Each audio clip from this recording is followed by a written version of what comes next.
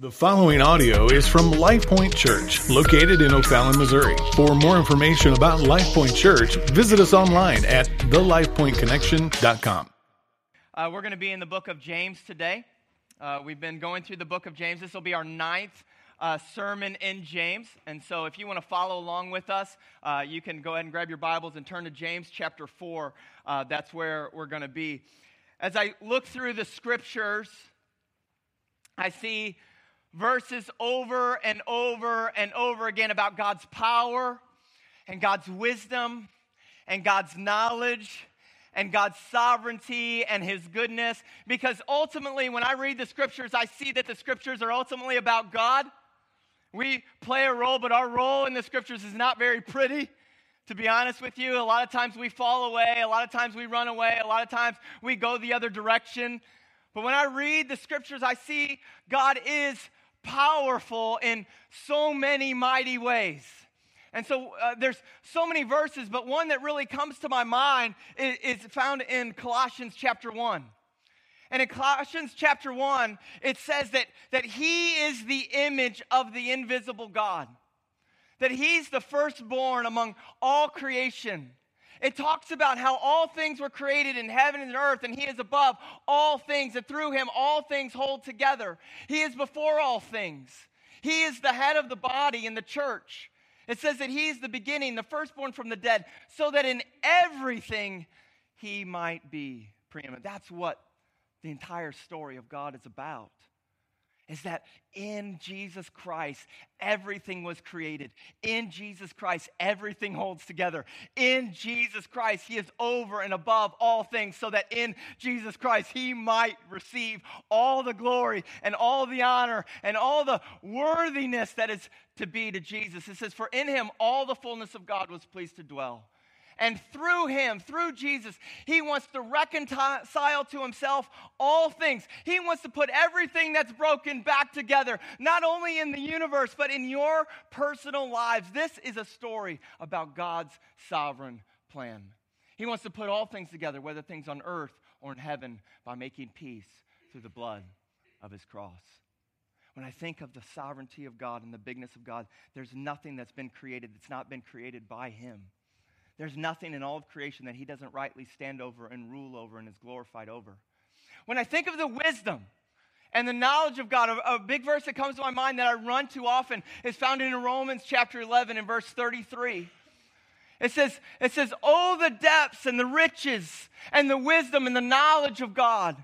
He says, how unsearchable are His judgments, how inscrutable are His ways. It's like His ways and His knowledge and His wisdom is so far and so high and so above anything that we could ever think or imagine. He says, for who has known the mind of the Lord? Who has been His counselor? Who has given a gift to Him that He might be repaid? For from Him and through Him and to Him are all things. To Him be the glory forever and ever. I think sometimes when we grow up or when we think about God, so many of us have a real little, maybe a small view of God. And maybe you've come in here today and you just had a small view of God's glory or God's power or God's wisdom or God's knowledge. And we just simply have this view that maybe God is handicapped or strained in some way. I don't know. Do you guys like movies? You watch movies? I don't know if the media does this, but there's this picture, particularly if you watch some of the darker movies, there's this picture of maybe the evil versus good or darkness versus God, and it always seems like the enemy's always winning, right? It always seems like God's back is against the wall, like He doesn't know what He's going to do, right? Like maybe there's one card left in the deck that He could play to somehow get out of this situation. Right? And so we think that maybe the enemy's winning. But listen, the Bible has a very different picture of good versus evil. Listen, it says that when Jesus shows up on the scene, there's no arguments between demons and Jesus. You realize that? There's no battles between demons and Jesus. You know, Jesus shows up in the body. When I see Jesus show up where a demon-possessed man is there, the demon-possessed man falls on the ground and begs, please don't destroy me. That's not a battle. That's not a fight. He knows that Jesus is over him, over all things. They are helpless. Listen, when you look at Jesus and his rule and his power and his goodness over all things, you look at in the book of Revelation, the last book of the Bible, and you see the battle of Armageddon. Now, dudes are getting excited now because we like battles, right? In the battle of Armageddon, Revelation 16, 17, 18, it talks about this battle where all the armies, all the evil is gathered against God to fight. Right? And then in Revelation 19, Jesus shows up. And he shows up, and he's riding a white horse, and he's got a sword, and he's dressed in white, and his robe is dipped in blood, and he's coming to make war, and he's coming to fight. Let me just give you a side note here. If you show up to a fight and you're wearing white, you're tough. Amen? I mean, you don't even plan on getting dirty. Listen, he shows up and bam, it's over. That's it. There is no back and forth, Jesus is over all things. He is more powerful than anything. He has more wisdom than anyone. He has great knowledge that goes beyond anything that we can even fathom or even think of. And so God, it says in the Psalms that he's over the heavens, he's over the earth, he's over everything under the earth. It says he's in control of the seas and the stars and the wind and the rain and the sun and the moon, and he rules over kings and countries, every country. He says that he rules over men and women, both young and old. There is not a speck of anything that's been made that's not been made outside of him. Listen, there's not one moment in all of life that he is not rightly sovereign over. I want you to get that picture of God here today. I want you to get that picture of that God in your life today. Not only is God all-powerful, and not only is he all-knowing, but he knows every detail at every level. Listen, he knows every event that's ever happened. And he knows how every event that's happened has led into other events that lead into other events that lead into other events that actually have brought you here today. He knows every event. He knows every thought that's ever been thought. He knows every word that's ever been spoken. He knows every idea. He knows every intention. He knows every person's thought throughout all of history, every man, woman, and child that's ever been alive. He knows it all.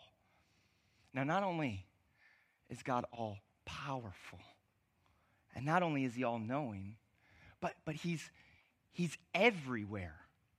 Like, do you realize that God is as present in this room as he is in heaven right now? Like, he sees you. He knows you. It sets him apart from everything else in all of creation. Now, if that's our view of God, listen to me. Look right at me. If that's true about God, I don't care what you got on your ACT or your SAT or how many summa cum laude degrees. Did I even say that right?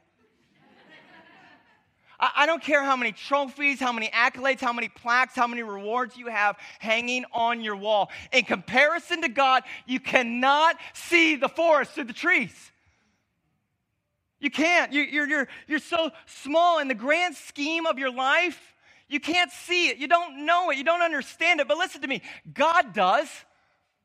And God can. And God is good. Listen, some of you've walked in this morning and you're just like, how do I know that God is good? Listen, God is good because of the cross. We see it in the cross. He is good, and it is displayed on the cross. Listen, because God is all powerful, and God is all knowing, and God holds everything together, he rendered it all to pay a ransom for you and me. He rendered it all, and he said, I'm coming to get them. I'm coming to bring them back to me. And the cross, it takes all of our sin, it takes all of our shame, it takes all of our guilt, and all of the wrath of God that is stored up before us, and put it on himself on the cross of Christ. And in so doing, he gifts us his righteousness. It's one thing to take away sin, isn't it? It's one thing to take away shame. It's a whole nother thing to gift us by his grace, his righteousness, so that we can stand before a holy God in Christ and be pure, holy, and blameless. Now here's the crazy thing. Despite this understanding of God, despite this understanding of God's power and God's wisdom and God's knowledge, we live in an arrogant world. Don't we? I mean, we live in a world where we're saying, I know what's best, I know what's right, it's my way, I know what's going on, I've got this figured out, I'm organized, I'm a good manager, just look at my calendar, it's color-coded, right? And quite frankly, at times, if we're honest, we'd say, man, look how awesome I am. Look at how good I'm doing. Look at how well I've got everything planned out. Now I'm going to be honest with you. Just, if we were to look at the scriptures, there's probably not a sin that God despises more than pride.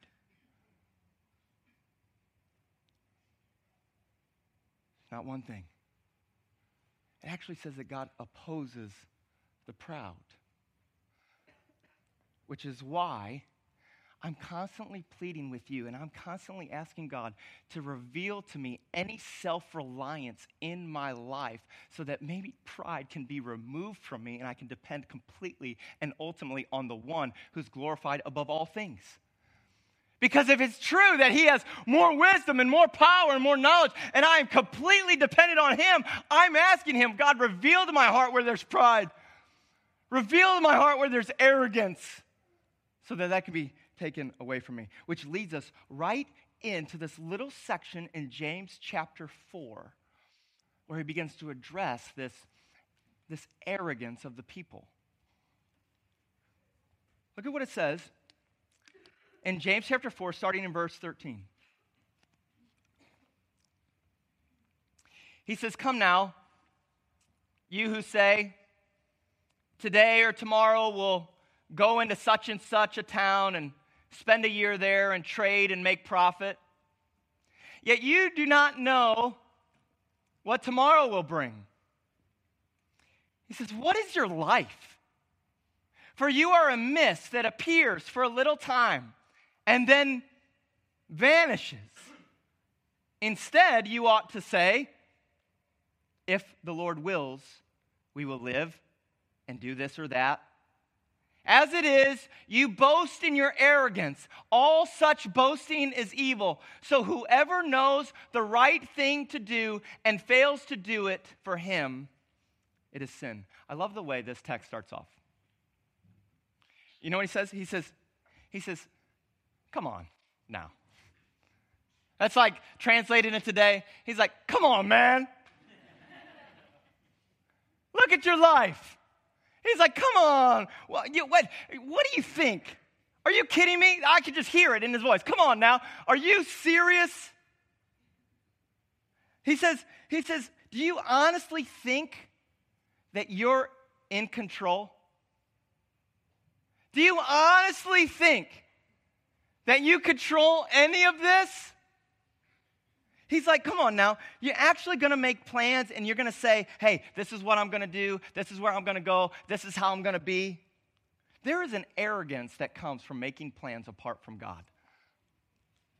There is. When we decide to do something apart from really seeking the will of God, there is an arrogance that's built up. There is a pride that is built up in us to think, oh man, I got this. Have you ever considered that your every breath is actually in his hands? Have you ever considered that even this morning and this afternoon and tomorrow, he actually holds in his hands? Have you ever considered that? It says that he controls everything by the word of his power. Now hear me, because I don't want you to be confused. Because James is not teaching that we shouldn't have future plans. That's not what he's saying. He's not saying that we shouldn't make plans for today or tomorrow. Or if we do make plans, that we better say, if the Lord wills. That's not what he's saying. We know that James is not teaching that because making plans is not wrong or sinful. You realize that, right? I mean, there is over and over and over again times in the scriptures where it says making plans is wisdom.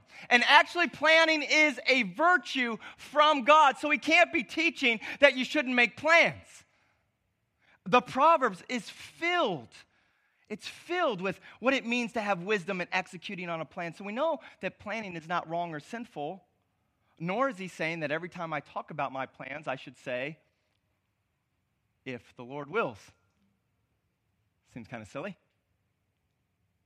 Eric, what are you going to do for lunch today? Mexican? If the Lord wills. Right? Can we all just agree that Mexican is the will of the Lord? That goes without saying.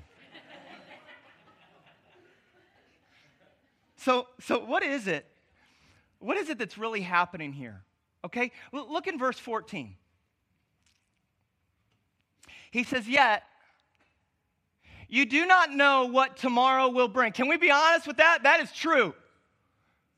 There's not one person in here whose life cannot change with a phone call. He says, come on, you don't know what tomorrow will bring. He says, what is your life?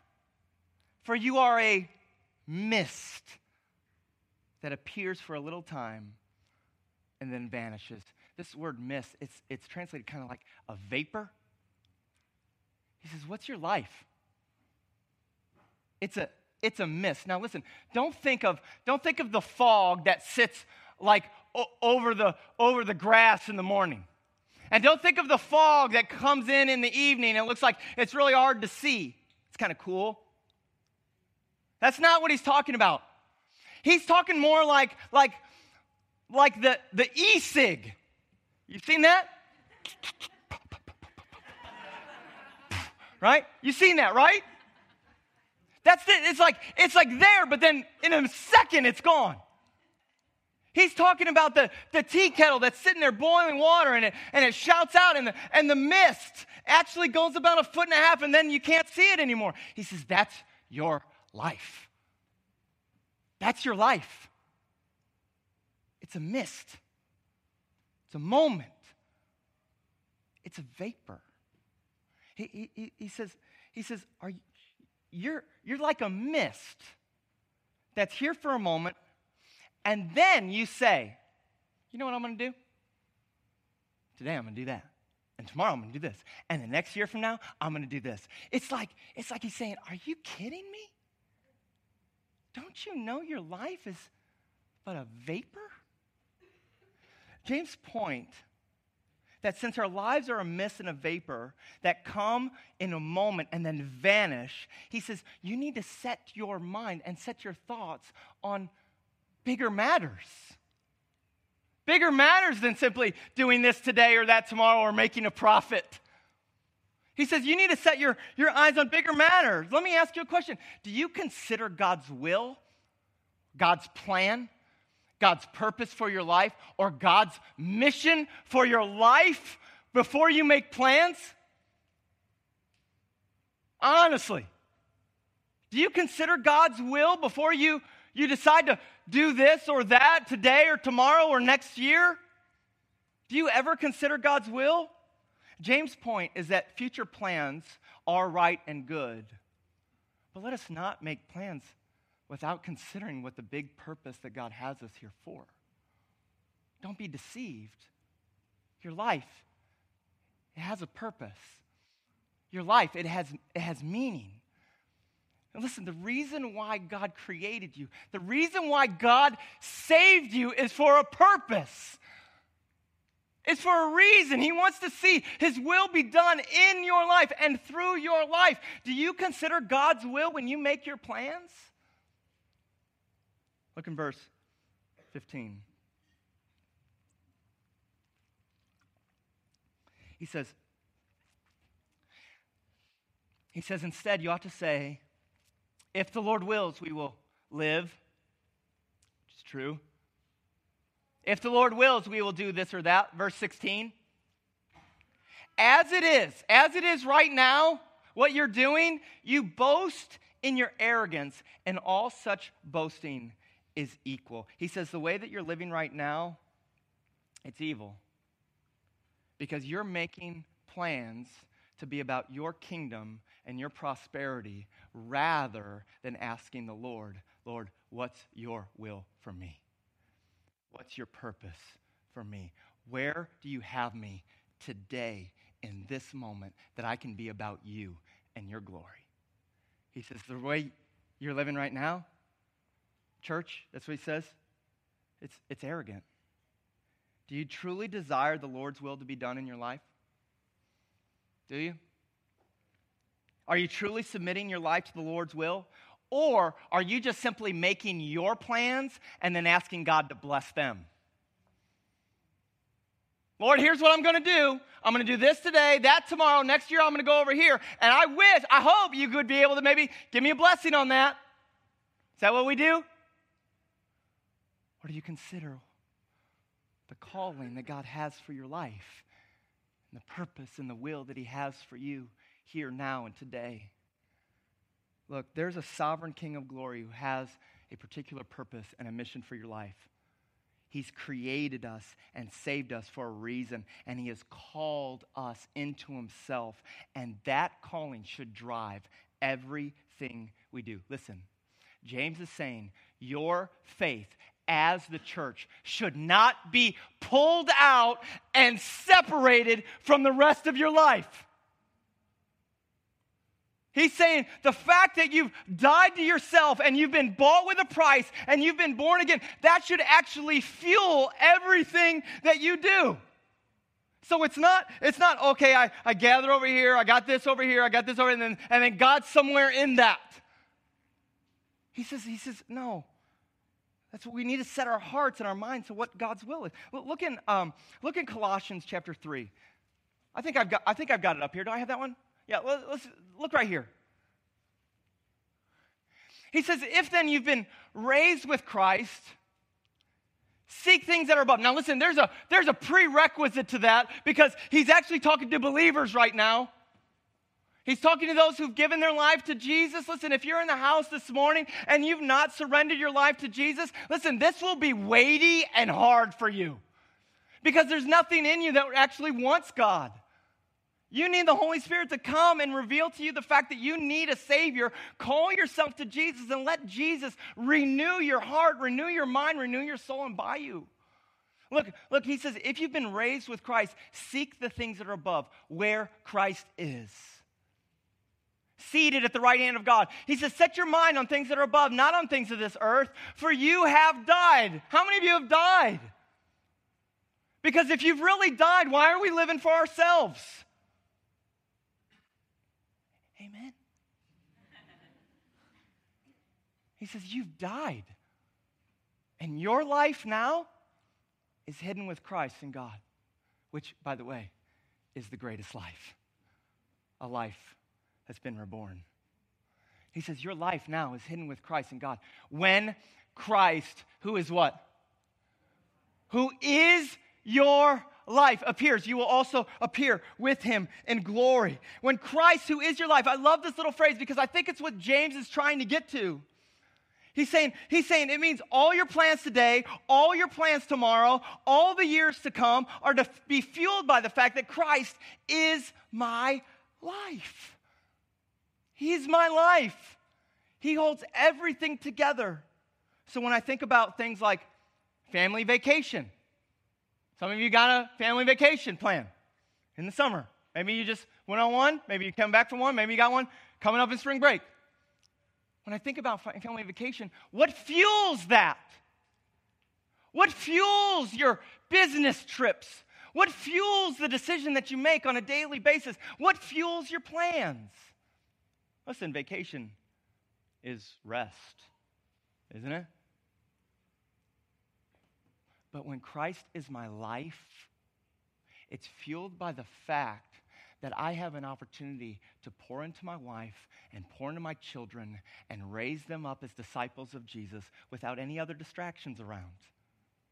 that I can actually take some time off work and actually spend some time building up the church that God has placed me over. That's the mission. That's the calling that he's placed me in. And so let me ask you, when you make plans today or tomorrow or this year or next year, listen, what are they fueled by? Is Christ your life? When I think about Christ being my life, I want to give financially generously because Christ is my life.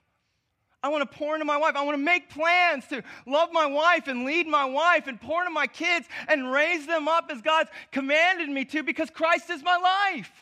I want to make disciples here, there, and everywhere. I want to help grow the church and pour into you because Christ is my life. It's not separate.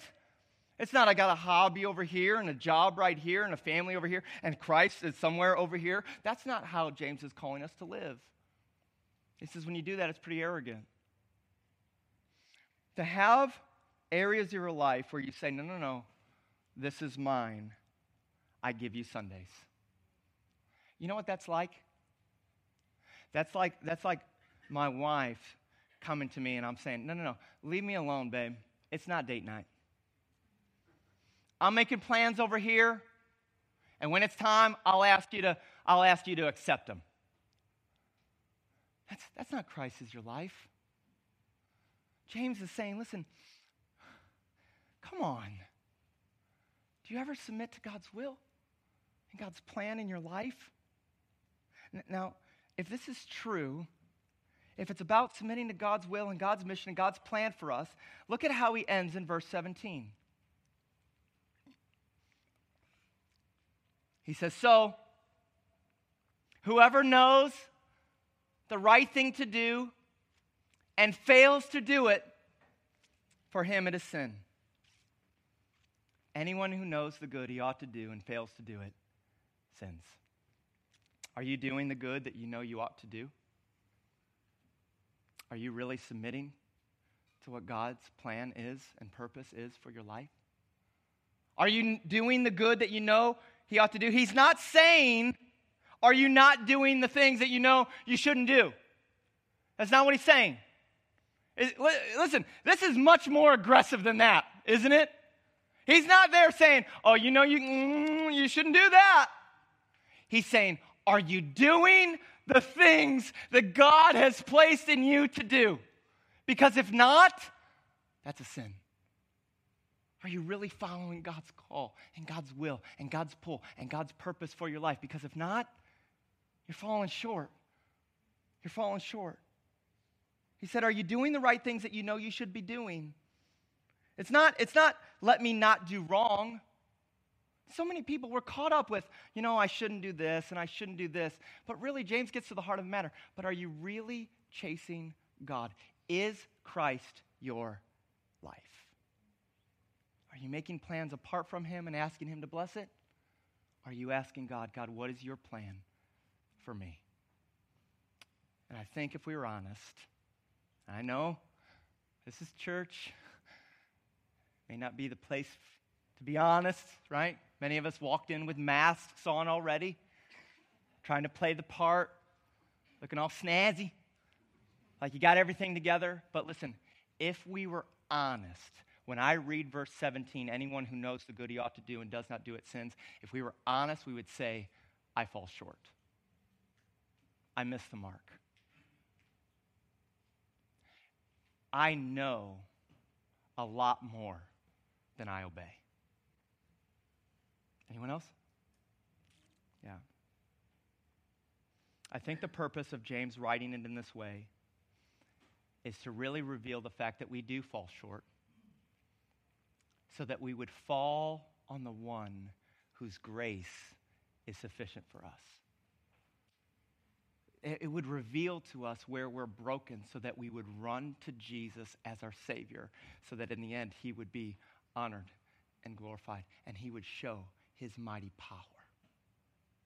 I think if we were honest and we would confess that we would find that Jesus is the one who can fulfill us and set us back on track. Listen, Jesus knew what he was buying on the cross. Do you realize that? He knew exactly what he was getting when he paid the price.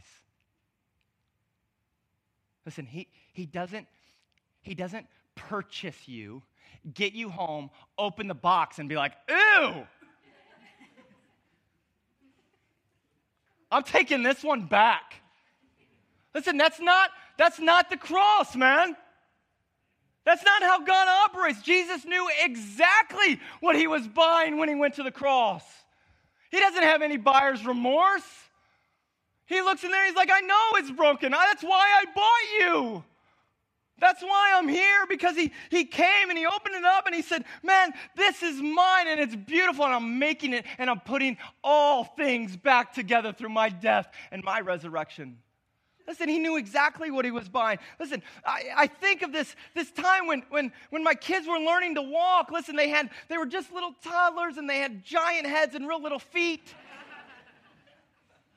Some of you are in that stage right now, right?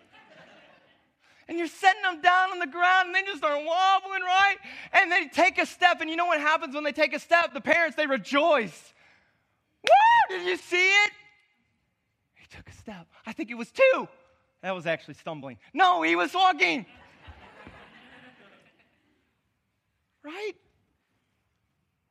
But listen, as a dad, as a loving father, I would rejoice in every step. And when they fell, I never got mad at them. I never said, oh man, what's wrong with you? Your head's too big.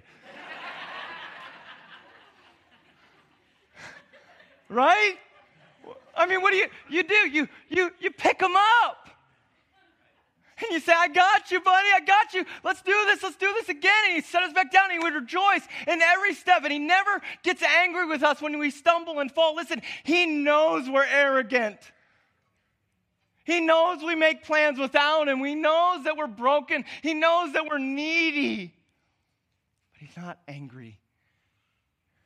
He rejoices in every step. And he picks you up. And he says, no. Let's go. We're going to get it. We're going to get it. Let's go. Right? And when we fall, he says, I paid for that. All that sin and all that shame and everything that separates me from God. He says, it's okay. I got you. I paid for that. That's why I died. That's why I raised. Now he picks you back up and he says, let's go. Let's go. I'm going to be honest. There's a great price for your sin. There's a great price for your shame and guilt. There's a great price for forgiveness. And Jesus wants us to be reminded of that. And when he was gathering with his followers, he says there is a great price that needs to be paid to make you right. And he says this is the price. This is a picture of the price. He takes the bread and he breaks it and he says, this is my body that's going to be broken for you. Take and eat it. And when you do, remember the price has already been paid. Do it in remembrance of me. In the same way, he took the cup and he says, this is my blood that was shed for the forgiveness of sins. Take and drink. And when you do it in remembrance of me. Remember that it's not your performance, it's my perfect performance on your behalf. So today, I'm going to ask you, church, some of you just simply need to confess, I've been living my life on my own terms. I've been making plans outside of God's will. And I've really been asking God to just bless whatever I do rather than asking him what his purpose and mission for me is. And so today, before you come to the table, I would encourage you, just confess that. Be honest with God and say, Lord, this is where I'm at. And then as you understand his gospel, understand his forgiveness, come to the table, take, and remember him. Some of you are here this morning, and you know the good you ought to be doing. You know the will of God that's bringing you, pulling you, stretching you, and you've neglected it. Listen, confess it. Lean on Jesus. Come to the table and remember that his body and his blood makes you whole. The Bible says that we should examine ourselves before we approach the altar of the table. And so I'm asking you right now, just examine where you're at. This thing is sacred for believers. If you're not a believer in here, I would encourage you not to come to the table. But if you are a believer, even if you've fallen short, his grace is sufficient. Come and remember him. Let's pray.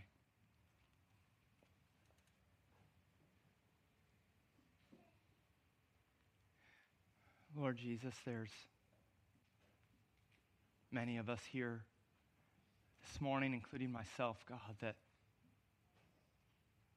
feel like there's ways that I've fallen short, that I'm not living up to ultimately what you called me to. And so, Lord, I'm not praying for more strength of my own. I'm praying for your strength.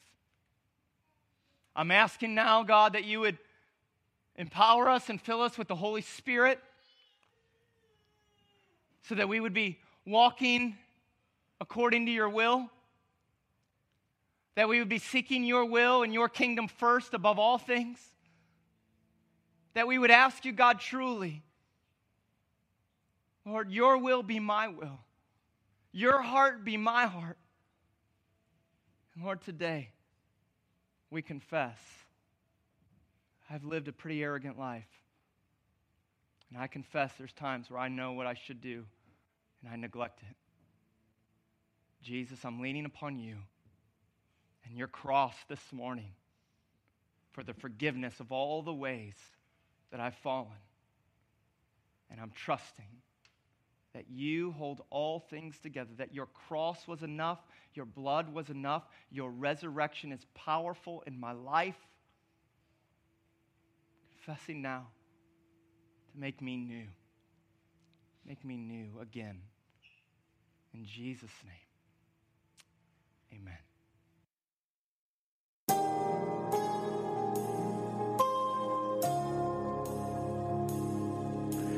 Thanks for listening to this week's message. LifePoint Church exists to engage, encourage, and equip through the gospel for the glory of God. Therefore, it is our prayer that the Word of God would be an encouragement to your heart and lead you into a deeper relationship with Jesus Christ. If you would like to support the ministry, you can do so by visiting our website at thelifepointconnection.com/give. May God bless, and may your life point to Christ everywhere in every way.